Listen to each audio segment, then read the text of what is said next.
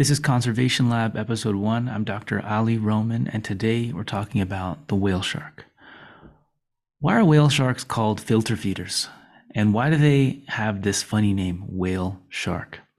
Whale sharks are one of only very few species of shark that do not consume large fish. Instead, they consume microscopic fish known as plankton. And if you've ever played the Oregon Trail video game back in the 90s, you remember plankton in the food chain. These are some of the smallest creatures, and they're consumed by shellfish and larger fish like the whale shark. Whale sharks are called filter feeders because they filter, let's take a look at this video. They literally filter the water of microscopic fish like plankton. And there are other fish that do this, like mussels and other types of shellfish.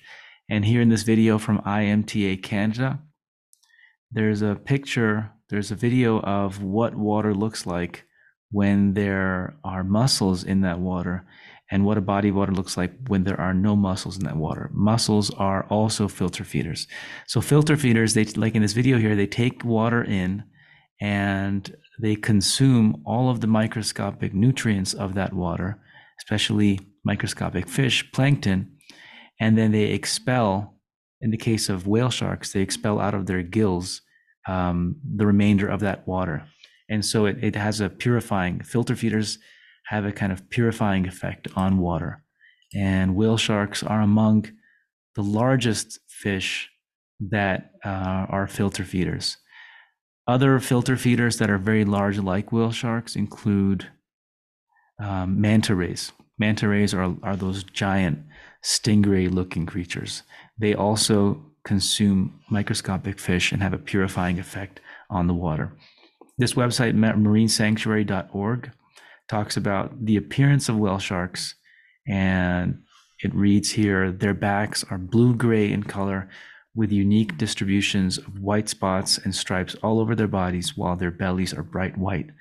In the marine environment, having a dark back and a lighter belly is an adaptation called countershading, which helps animals blend into the environment and allows them to avoid predation, so predators, or and it also helps them sneak up on their prey. So pretty interesting.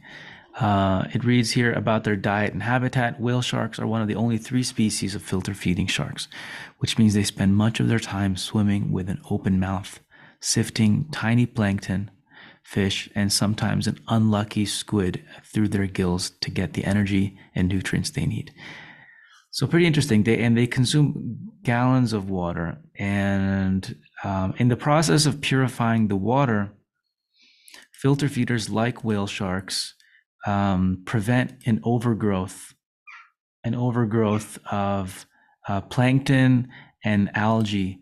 And the reason that's interesting is because when you do have an overgrowth of plankton and algae, you have an overgrowth of what are considered invasive species of weeds. So in this journal article here, lake eutrophication, control of phytoplankton overgrowth and invasive aquatic weeds.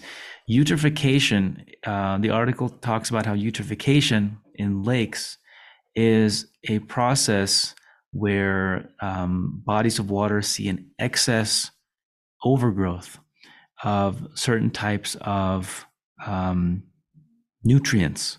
So algae, plankton, and when there is an overgrowth, certain types of fish that are higher on the food chain that consume plankton, like shellfish, they can actually become poisoned. So there's something called paralytic in this other article here, marine biotoxins, occurrence, toxicity, regulatory limits, and reference methods. There's something called paralytic shellfish poisoning. So shellfish can actually be poisoned by this overgrowth of algae. It says in the first line here, harmful algae blooms are natural phenomena caused by the massive growth of phytoplankton that may contain highly toxic chemicals, the so-called marine biotoxins, causing illness and even death to both aquatic organisms and humans. So people who consume this shellfish end up having all sorts of health issues in the immediate aftermath of consuming that. And I think the article mentions this. Symptoms for people may vary from a severe gastrointestinal intoxication with nausea, vomiting, abdominal cramps, to even neurological disorders like dizziness, partial paralysis, and respiratory distress. It says here that the official method for the detection of marine biotoxins is, and then they have some particular methods. So pretty interesting. So scientists monitor the purity of water, which are sources of drinking water, and they monitor algae blooms that produce marine biotoxins, and they assess them. So pretty interesting that this is where there's a certain kind of role that whale sharks and mussels and other types of shellfish that are filter feeders play in purifying the water. The video that we just looked at that showed this process in action came from IMTA Canada. IMTA Canada is the integrated multi-trophic aquaculture YouTube page. Aquaculture is a term that also more or less means aqua farming. So it says here, aquaculture is the breeding, rearing, and harvesting of fish, shellfish, algae, and other organisms in all types of water environments. So when it comes to aqua farming and the farming of fish, there are these large facilities here. Here it reads, aquaculture, also known as aqua farming, is the controlled cultivation of aquatic organisms such as fish, crustaceans, algae, and other organisms. Partly because a lot of natural marine habitats are damaged around the world. You do have aqua farming, which are more controlled environments for cultivating and raising fish for consumption, especially, but then also for conservation purposes. So in some places you have the overgrowth of algae and plankton, and these journal articles, they mention what the reasons are for this. One of the reasons it says in this journal article is something called non-point source runoff. Non-point source runoff, so just runoff, refers to a process where rainwater and flooding ends up bringing a lot of man-made, human-made pollutants in on land, and it brings it into the water, and it has the outcome of causing an imbalance in the nutrients there, and there's this outcome, eutrophication, the overgrowth of plankton and algae, which again can lead to what's called paralytic shellfish poisoning, which is what can cause health issues for humans who consume those types of fish, shellfish. What's also interesting is that not only are natural habitats damaged by the overgrowth of algae and plankton, but there are other types of habitats that are damaged by the loss of plankton. So here's an article talking about the state of Maine. The article reads, loss of tiny organisms hurts ocean fish and fishing, scientists say. This is from June of 2023, and it reads, the warming of the waters off the East Coast have come at an invisible but very steep cost, the loss of microscopic organisms that make up the base of the ocean's food chain. So it says here, the growing warmth and saltiness of the Gulf of Maine off New England is causing a dramatic decrease in the production of phytoplankton, according to Maine-based scientists in a NASA-funded study. Phytoplankton, sometimes described as an invisible forest, are tiny plant-like organisms that serve as food for marine life.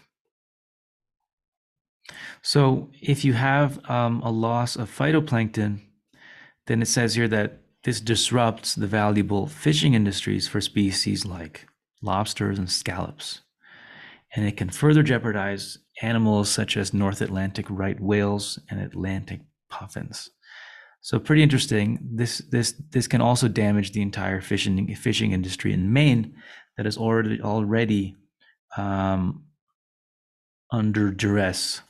It says here, decline of fish stocks in the Gulf of Maine would be very especially disruptive to American fishermen, because the Gulf of Maine is a key ground for the U.S. lobster industry. Other important species such as haddock, flounder, and pollock are also harvested there. So pretty interesting. There's a whole kind of disruption of the entire industry and way of life for Mainers who live up there when certain processes connected with climate change and also processes connected with human behavior end up having a warming effect on some of these seas and oceans, including human behavior, including pollution. So pretty interesting. The outcome being that whale sharks are amongst the types of filter feeders that, on the one hand, they require there to be enough plankton to live in these waters, and at the same time, they also consume that plankton to a degree that makes sure there's not an overgrowth of that plankton. So there needs to be enough plankton for these filter feeders to live. But if there's too much, if there's an overgrowth of these microscopic organisms, then some of these fish and these filter feeders, including mussels and other shellfish, can become poisoned in a way that has an impact on the food system and can even impact people.